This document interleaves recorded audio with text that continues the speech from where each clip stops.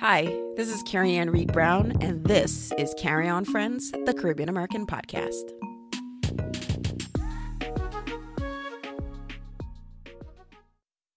Hello, everyone. Welcome to another episode of Carry On Friends, the Caribbean American podcast. I am excited because I have Marlon Hill as my guest today on the show. Marlon, welcome to the show. How are you? Pleasant. Great to be here. Keep calm and carry on. Yes, absolutely. So Marlon, for anyone who's not familiar with who you are, tell a little bit about yourself, island you represent, and who's Marlon Hill?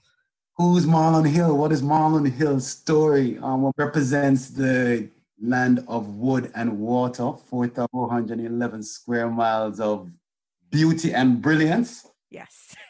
Exported to the shores of Miami-Dade County in the United States of America in 1985, and finished up high school here after leaving St. George's College at the beginning of fourth form, and went on to school at Florida State University and studied international business and finance and minored in Spanish, and stayed at Florida State as a double no for law school, and then came back to Miami to start charting my path as a business lawyer.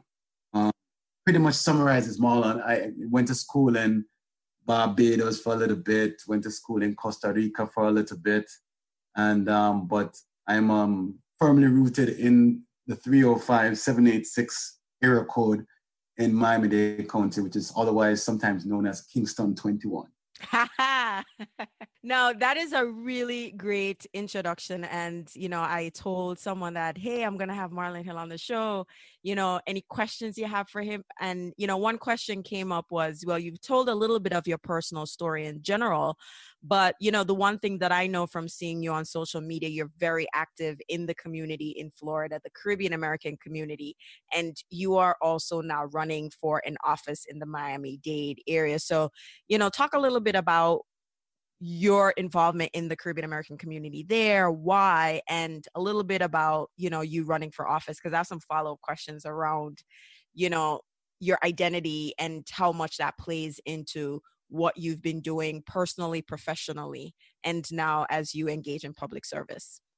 My involvement in the community is not something that was a yesterday kind of thing, right? I really learned quite a bit from the Jesuits at St. George's College on North Street. I mean, the tradition of servant leadership is something that has been embedded in my life and what I do for a very long time. So from when I left St. George's and came to the United States, being Catholic and being part of the Jesuit tradition at George's and doing everything for the greater glory of God is always at the center of everything that I do. So anything that I did in high school, being involved with any activities in the high school, going to Florida State and being involved with the Caribbean Students Association, and then continuing to mentor college students of Caribbean descent, and then coming back to Miami and making a contribution there in a number of issues like immigrant advocacy. We're helping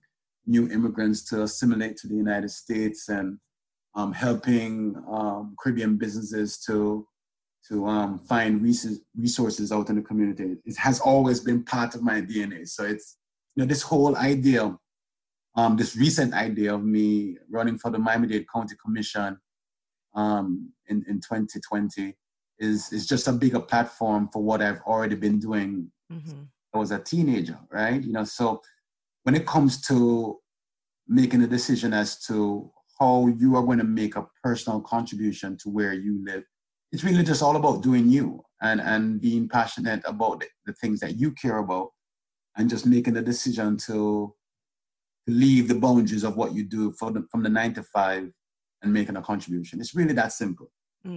I love it. And I totally identify with, growing up and this mindset of community and giving back is something that was deeply rooted when I went to church, and, you had to volunteer, and, I went to a Catholic girls' school in Jamaica, Montego Bay, Mount Alvernia. So a lot of how we were schooled was not only on academics, but, what are you doing to enrich your community, et cetera, et cetera.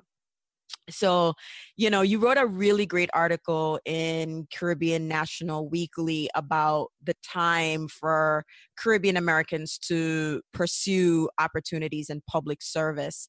And I'll share that article, but you mentioned that we've assimilated, and it's now time for us to integrate.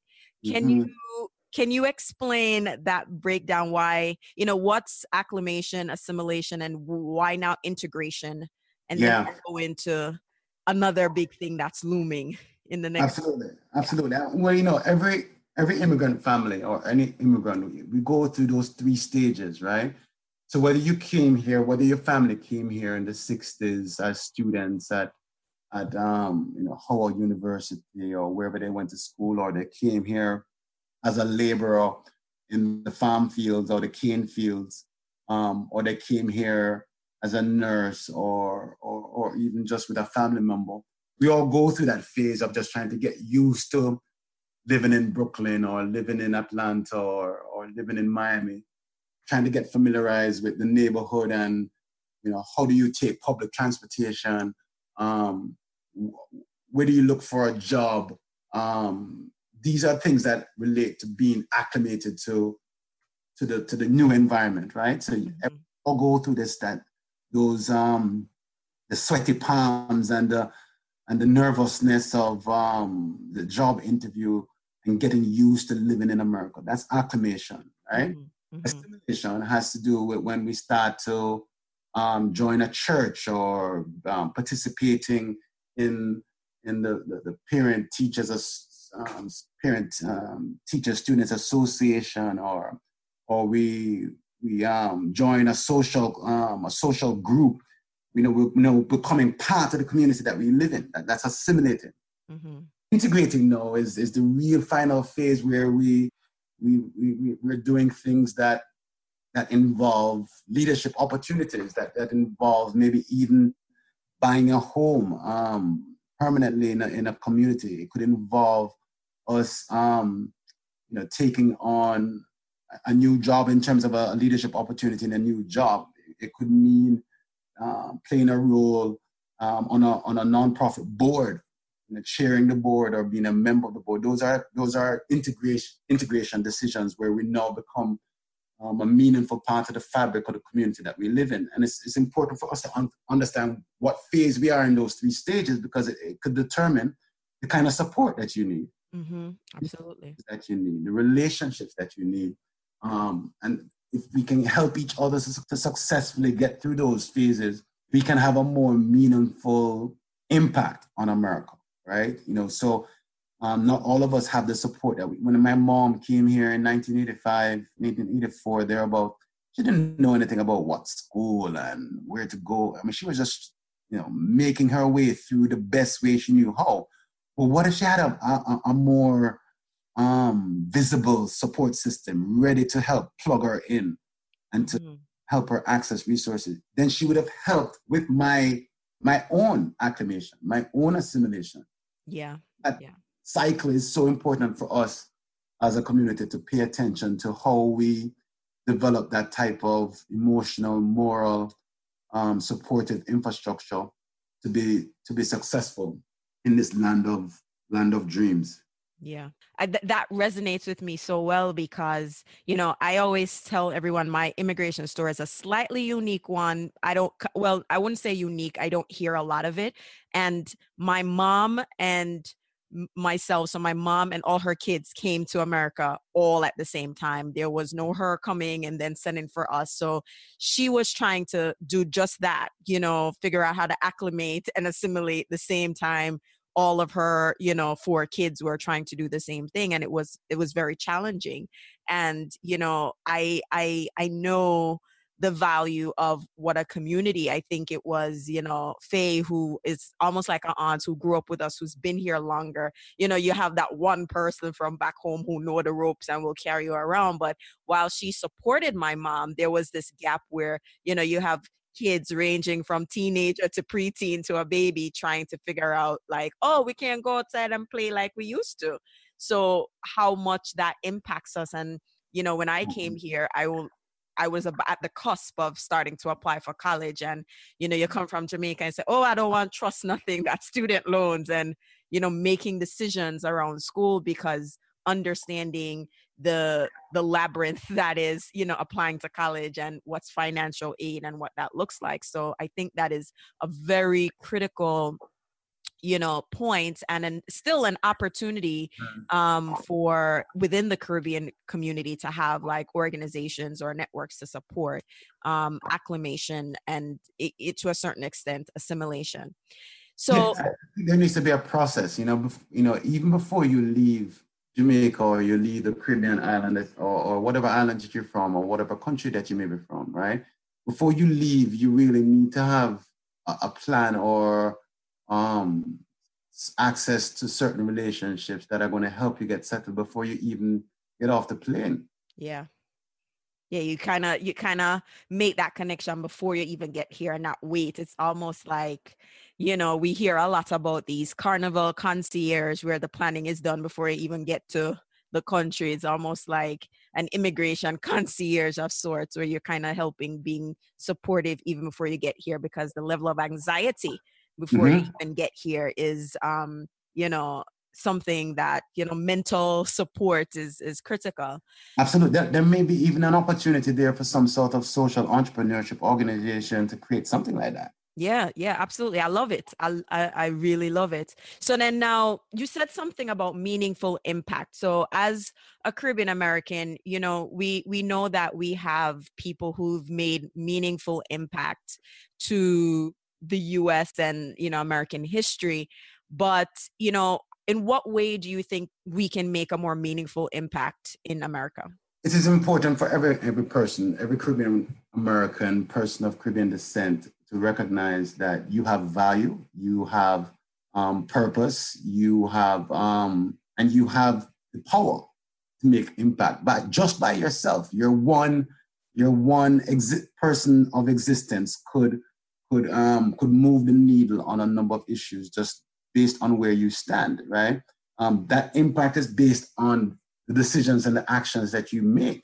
To recognize, to have that self-awareness that you do have the power to make that impact, right? So if you are a single mother from Barbados, you have 2 kids, you're trying to juggle the jobs, pay the bills, you may feel lost, you may feel helpless, you may even feel powerless, but in fact, you still have the power to make decisions on what you're going to do that's best for your family. How do you involve with your kids' school?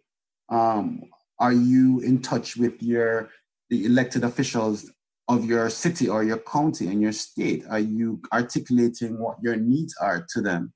Are you involved with a organization that may be associated with your church or your place of worship? You have to kind of proactively seek out within reach the things that are not outside of your schedule that would burden you with time, but is within your lane of your lifestyle. You got to see, okay, what can I do that I love doing? It's in line with my interests, in line with my values. It's in line with the needs of my family, and you kind of seek out those resources that are near to you in your local community, right? You have to think strategically as to how is it that you are going to utilize the talents that you have to support things that are related to the community that you live in, right? You have to wait on an organization to create the opportunity for you. You have to insert yourself into the equation of your community. That's my point.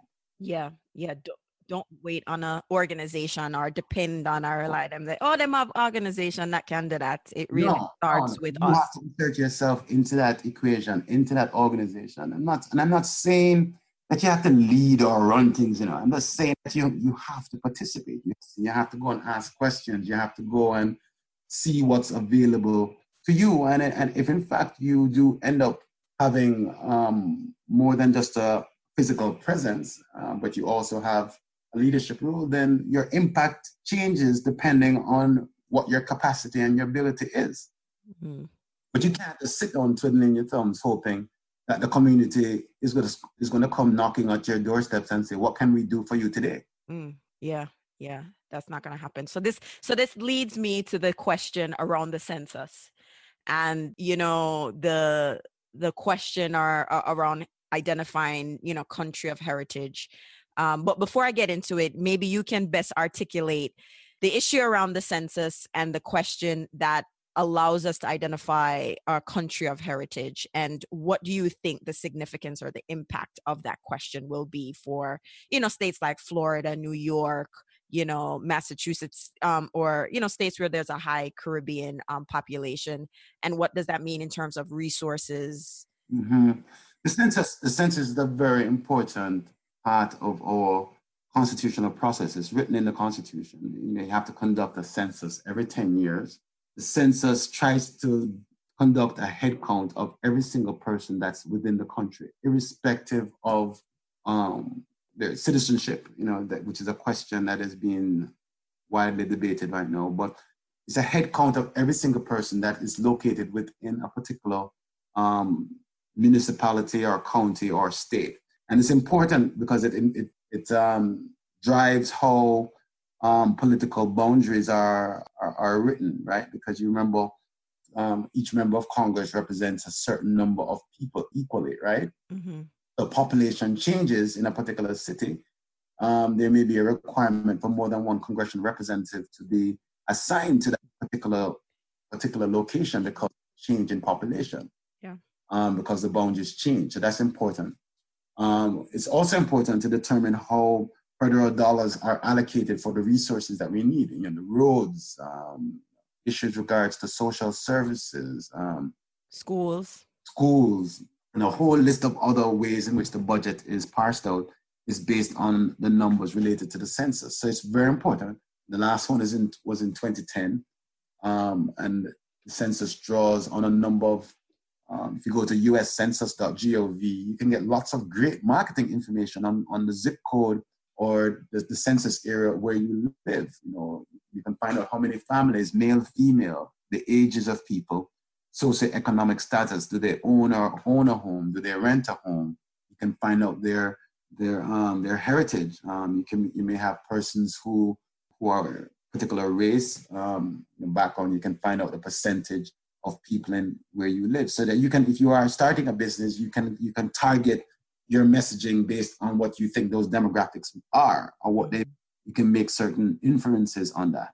All right. So I will mark the census African American, Black, but I also write in Jamaican because I think it's important. The census doesn't have a category for Jamaican or a category for Trinidadian or St. Lucian, mm-hmm. But you may be Asian American but have no connection to China or Taiwan. Mm. You may have to write in Trinidad and Tobago, or you may have to write in Suriname, right? Because your racial heritage is important to you. Or you may be multicultural and you self-identify your racial heritage, but the nationality is key, mm-hmm. in my opinion, because if a congressional person just sees that there's 100,000 Black people in Brooklyn, what types of Black people? Are they from Nigeria? Are they from Jamaica? Because that may be important in how you shape policy as it relates to foreign policy for that country. It may shape how you communicate, or where do you communicate? Mm-hmm. What nation would you go to?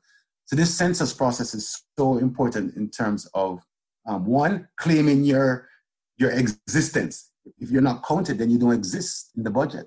Mm. You exist in the political representation. So you've got to make sure that you raise your hand and say, hey, I am here, whatever your status is, and self-identify in terms of who you are, to make sure that when Congress starts making these types of decisions on boundaries and allocating dollars, that you will get your fair share of representation. I think that's a important point, because a lot of times, being in the digital space, we find that it's very hard for us to target certain messages to the Caribbean community because we're lumped in with African American.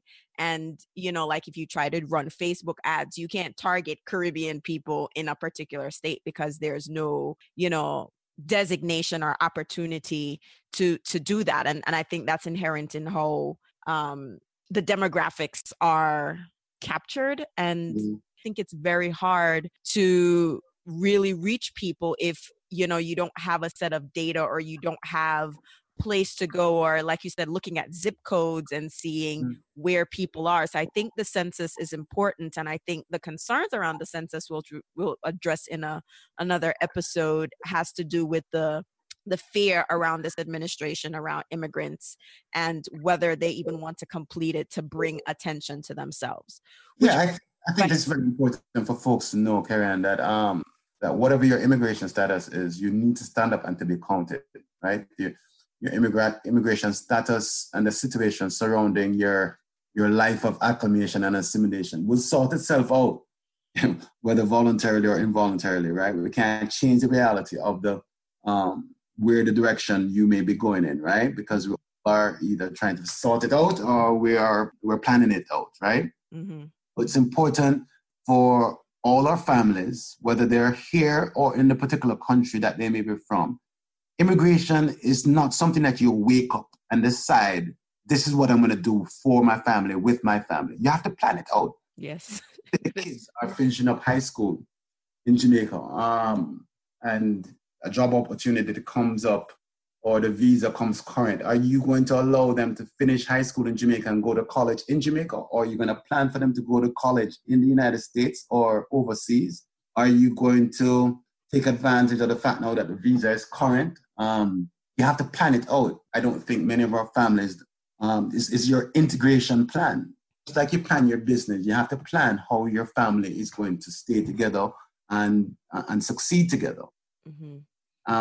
You can't just wake up next year and decide, okay, we're going to move now. You really need to start thinking about when you're going to move, how you're going to move, where you're going to move, what are you going to do when you get there, what is that? Is it a city or is it a county? What state is it? You have to start getting yourself acclimated even before you arrive. Yeah, who you're going to stay with, how long you're going to stay with that person before you have to find someplace else to live. And unfortunately, many of our people that I know are being reactive in how they get settled in this new immigrant life, right? And we have to do a better job of planning things out and solidifying a support system, because when you don't plan it out, people get into trouble. Yeah. They get into trouble financially. It could be issues with the landlord tenant. It could be issues with the law. We're cutting corners. And then it takes so much energy, resources, and heartache to unravel when we're cutting corners.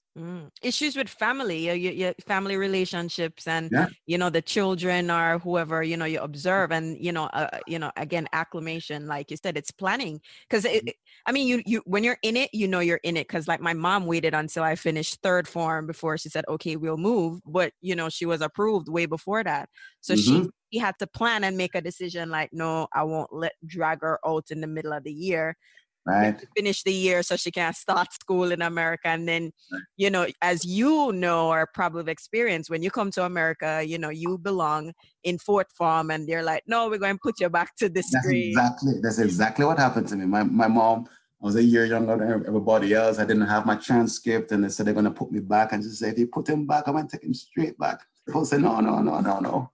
That's the same thing I did. I was like, but it was more pride. I'm like, no, all my friends are going in 10th grade. I'm not going back in the 9th grade. And so I was on them, not my mom, but I was on them.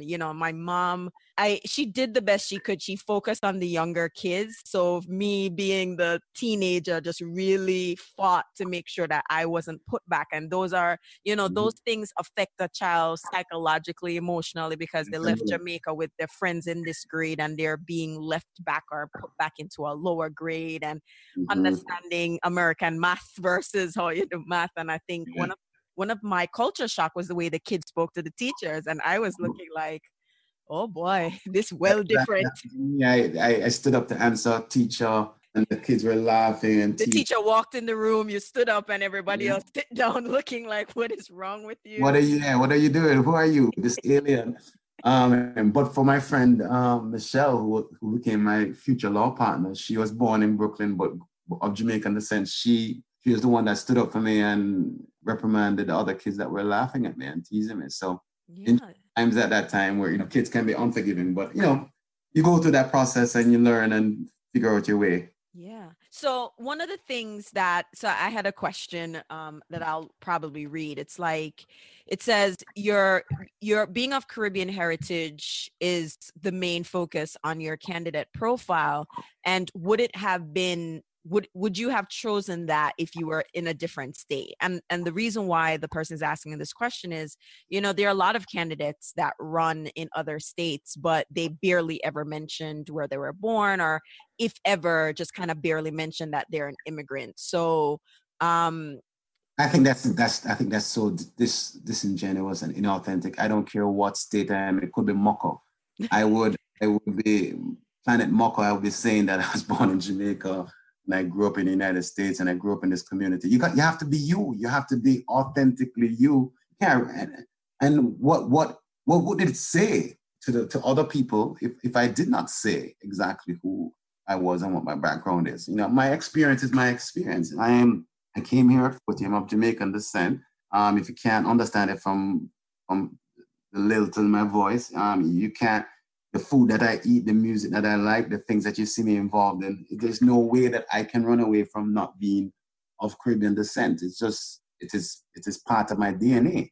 And it's certainly not something that I would ever consider not disclosing. I think it's an important part of how I view things, my perspective, my worldview, how I look at others, how I treat others, my value system has everything to do with my upbringing and my heritage and coming from Jamaica. It is inextricably a part of who I am as an American. No, everything that you say, we understand, and everybody's listening going like, yes, yes, yes. But I have friends who are part of groups. So I have a friend who is part of a group, and they posted in this group that there's a small scholarship available for a high school student of Caribbean heritage, and the chat in the group went very quickly from why should the scholarship specifically for someone of Caribbean descent? Yeah, why should the scholarship exist? And Caribbean people are Black and they come here and are reaping the benefits on the backs of their ancestors. I saw the comments and it was really aggressive.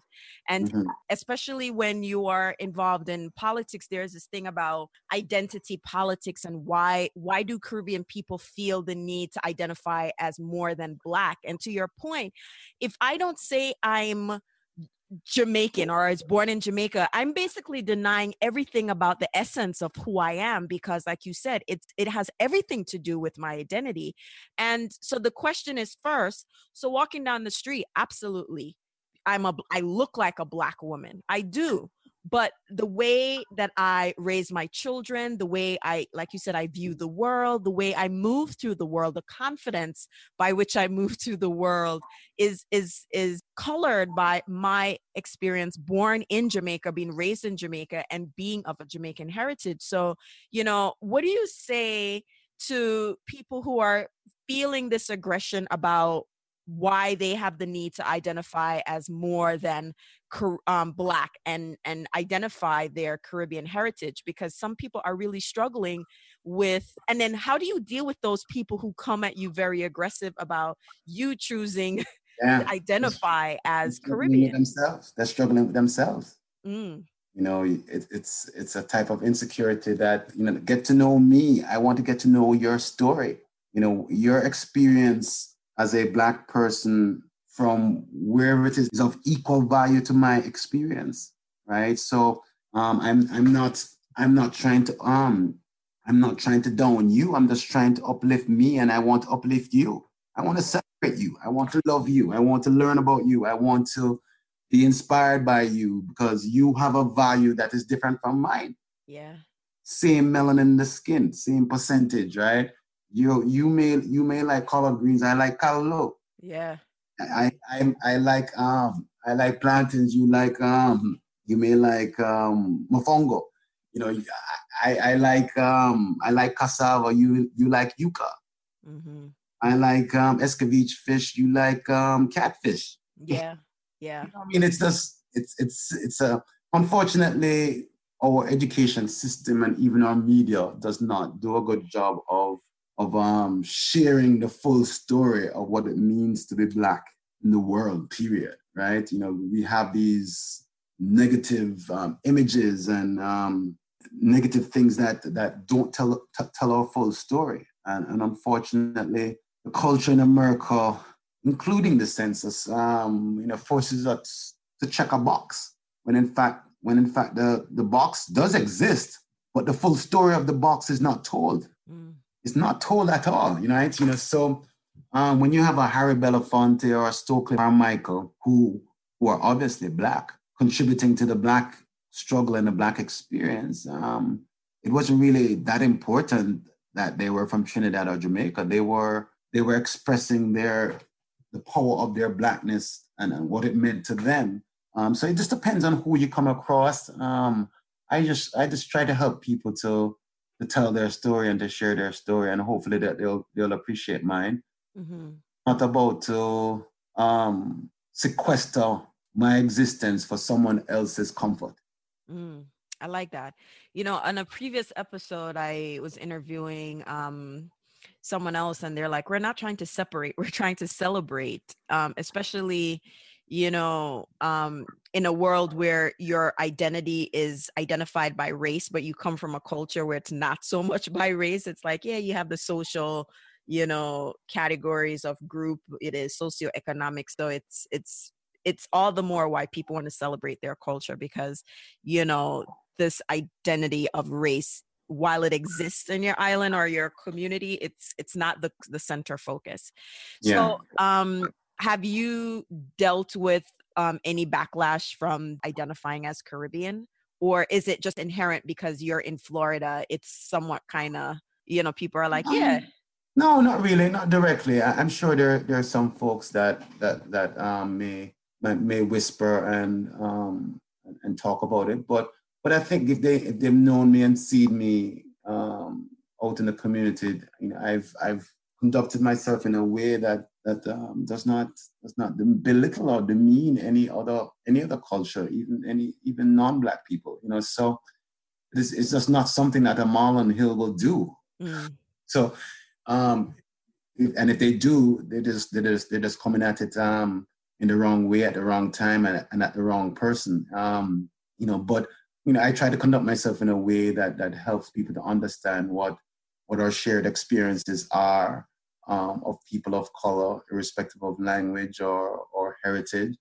And then I try to use that as my GPS as to how I make decisions on the things that I get involved with, right? So most people of color, and I hate to generalize, but if you look at the statistics across the country, we have some of the same challenges, right? Mm-hmm. You have access to job and business opportunities in terms of access to financial resources. Many people of color are challenged with that. You have challenges with affordable housing or healthcare statistics are across the board. Where we share experiences there.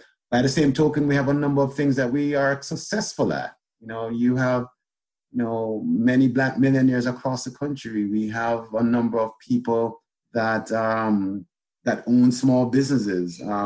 We are more philanthropic than most communities. There are a lot of things, Carrie-Ann, that many times when we look at our community, we look at it from a negative lens as opposed to what assets and what value we bring to society. And I prefer to celebrate our assets and the value of our contributions more often than not, rather than to focus on these divisive or negative conversations about being different, or I'm choosing to acknowledge that I'm Black. Obviously, I'm Black. I am Black, yes. I'm a Black man of Jamaican descent. That is a unique. If you're a Black man of Brazilian descent, if you're a Black man of Costa Rican descent, if you're a Black man from South Carolina, or Black woman from Brooklyn, or a Black woman from Toronto, you have a specific experience that you can share that people can learn from. Absolutely. All right. So as we wrap up, I'd love to get your thoughts on opportunities where people like myself and others could, we talked about a social entrepreneur and a really great opportunity to help with the acclimation. What are some other opportunities that you think, young people or anyone else who is interested can just see it as an opportunity to do something for the community? Oh, the menu is so extensive. Tell me, because I'm taking notes. The menu is so extensive. First and foremost, you got to know yourself, right? And you have to really pay attention to the things that excite you and that you're passionate about, and that the things that upset you, or the types of things that inspire you, right? Those are the things that you make a choice of, the things that you get involved with. Many people may ask you to get involved with certain things, and when the decision to say yes or to say no is that it has to intersect with your personal and professional life in order for it to make sense, right? So I am a business lawyer, and I do a lot of work in the entertainment, arts and culture, hospitality industry. So I represent cultural organizations, I represent DJs, I represent creative people, I represent the Jamaica Tourist Board. I do things that intersect with my professional and personal life, and those things make it easier to decide whether to say yes or no. Organizations, there are a number of nonprofit organizations that when you are part of a nonprofit organization and you serve on the board, you are bringing your value to the table, right? So you got to be very selective as to organizations that may be out there. It could be a public interest organization. It could be social, cultural. It could be education related. It could be environment related. It could be creative arts related. It could be sports related. These nonprofit organizations need brilliant, passionate, motivated people to drive their mission or impact, right? But it has to be in sync with where your life is. Where do you work? Do you have kids? You live? Those are platforms that you choose to get involved with. Yeah. On the other level, you have the public sector, where you may live in a particular city. Are you going to city hall meetings? Various city councils and county commissions appoint various boards and task force on many, many issues. They're looking for people who have an interest and a passion for those things to be appointed. You can get involved there. Obviously, you could decide to run for office on a local level, city commission, and that's just a different platform for being involved, right? So the menu is curated depending on who it's curated for. And for, so you are unique, you are a special person. You are not like your neighbor across the street or your coworker or the person that's sitting beside you in the pews. You have to figure out what it is that is important to you, inspires you, and then you make a decision to put in your time and your talent. There are three things that you put in: time, you put in your talent, and then you put in your money, right? Three things that I tell people all the time, that you make a decision to make an impact. Meaningful, purposeful, intentional impact involves those three things. When you're not working and you're not taking care of yourself, are you going to give your time to that organization? If you have a special skill, when are you going to give your talent to that organization and that platform? And lastly, we all have a limited budget unless you are independently wealthy like Mr. Bronson or Tiger Woods or wherever. We don't have a bottomless pit of extended wealth. So you have to make decisions as to who you donate to. And we don't do enough of that in terms of philanthropy. Or if you donate to a candidate, even if it's $5, $10, are you putting your money where your mouth is? And some people can give $10, but some people can give $1,000. And that's when you really see a community becoming integrated. This is when we start to invest in our permanent participation and engagement in that particular city or community that you're a part of. When you start to buy property and to buy shares or to donate to a candidate or organization, that's when you see integration starting to make an impact. I love it. Spectator. Yeah, I love it. I love it. I'm so inspired by this conversation because, a lot of times, and as most Caribbean people said, or like you said in the article, we have to move from being veranda politicians and, spectators and decide to wade in the water, jump off. And the remote control of the MSNBC and the CNN can only have so much pontification. I mean, the brilliance that comes from these veranda conversations. I'm telling you, I have an uncle, Huh? I have an uncle, and I tell you, he lived for MSNBC, and he got toe to toe with the TV talking to his favorite, Rachel Matt. Like he toe to toe with her on it, and nobody else but me and the people in the house hear him when he. Yeah, man, he needs to take that out in the community. He could get involved with the Republican Party or the Democratic Party or some other social organization that is making an impact. And I'm positive that your uncle has some time and talent and resources that could make an impact. Mm-hmm. We have passed the timeline of spectating in the grandstand. It's time for us to get down on the field and the battlefield and really start moving the needle on things right now. Our community, time has passed. Time has passed. But at the same time, there's a little fear there, there's a little fear because you feel like, boy, who am I? I'm not qualified. I'm not a lawyer. Find a friend. Make yourself vulnerable. Go out. Walk your toe and, release that pride. Marlon, me not able for nobody say nothing to me, because, like the fear of the anticipation of what you feel like people might react to, or, when you think of the harshness of politics. And I think that alone, and also reality, most people grow up in Jamaica and are familiar with politics in terms of the violence, and there's a apprehension about going into politics for. You should never be afraid of politics. In fact, politics should be afraid of you. You should be afraid of politics. Politics should be afraid of you. And if you are going to be afraid of politics, then you may end up on the menu. Wow. You don't want to be on the menu, right? Because people are gravelicious and they will take everything that they can get for themselves without sharing or making you a part of the process. So try your best. Yeah, everybody grab all the bun and cheese to themselves and, getting on. Wow, Marlon, thank you so much for being on the show. Any last thoughts, any last advice for anyone listening about, whether it's their identity and how they navigate this world with their identity, or, pursuing public service? Any last thoughts? Yeah, I think it's very important that we talk to our kids and our young people about who they believe that they are, wherever they are, and try to help them to have a sense of identity and awareness of who they are, and more importantly to embrace and to love the value that they bring to their community. And then we need to make ourselves available, more of us, more of our organizations. There are many nonprofit organizations in our Caribbean community that are suffering from a generation gap.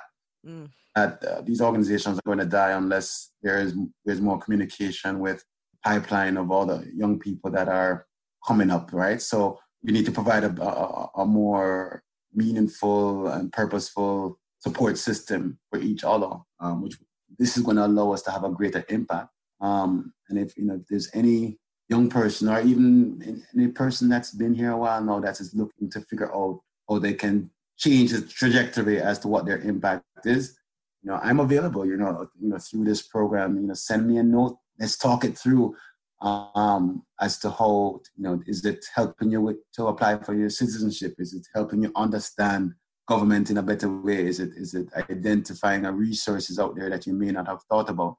The last thing I would say is that you have to make a decision, that turn on the light switch, that I want to make a bigger impact for my community. I recognize and I humbly say that I don't know how, and I need help because I want to be more purposeful. I want to be more impactful. And there are relationships and people out there that, we are there to support you. All it takes is 1, 2, 3, or 4 or 5 more person to magnify themselves in terms of their impact. And you'll be surprised what can happen when that occurs, when that spark occurs, right? Mm-hmm. I'm seeing this opportunity to run for this county commission. It's going to be a spark where there may be a person of Caribbean descent or Jamaican descent, or a person that's Black, or a young person, or they may not even have no connection to my heritage, but they may just be inspired by what it is that I want to accomplish. And if I can help to spark them into action, big things can happen. Yeah. It's this thing, you can't be what you can't see, or you want to see other people attempting or trying to be in that role for you to see what's possible or for yourself. Exactly. Check me out at marlonhill.com. Follow my journey, which will be happening until August 25th, 2020, and we will see whether or not what we shared on this Carry On program here has any real-time historic impact. We'll be rooting for you, Marlon, for real. And I'm so energized and, inspired by this conversation. And, I hope everyone listening is too, inspired, to act. Inspiration is, you could, after you get off that high, we have to convert that energy into movable activity. And thank you again, Marlon. And as I like to say at the end of the show, walk good. Yes, big up yourself. You've been listening to Carry On Friends, a show about the Caribbean American experience. We post new episodes every 2 weeks. And if you want to learn more, buy merchandise, or sign up for our newsletter, check out our website, carryonfriends.com. You've been listening to Carry On Friends, a show about the Caribbean American experience, produced by Breadfruit Media. We post a new episode every 2 weeks on Tuesday. And if you're looking to learn more, buy our merch, or sign up for a newsletter, check out carryonfriends.com. Or find us on all social media platforms at Carry On Friends.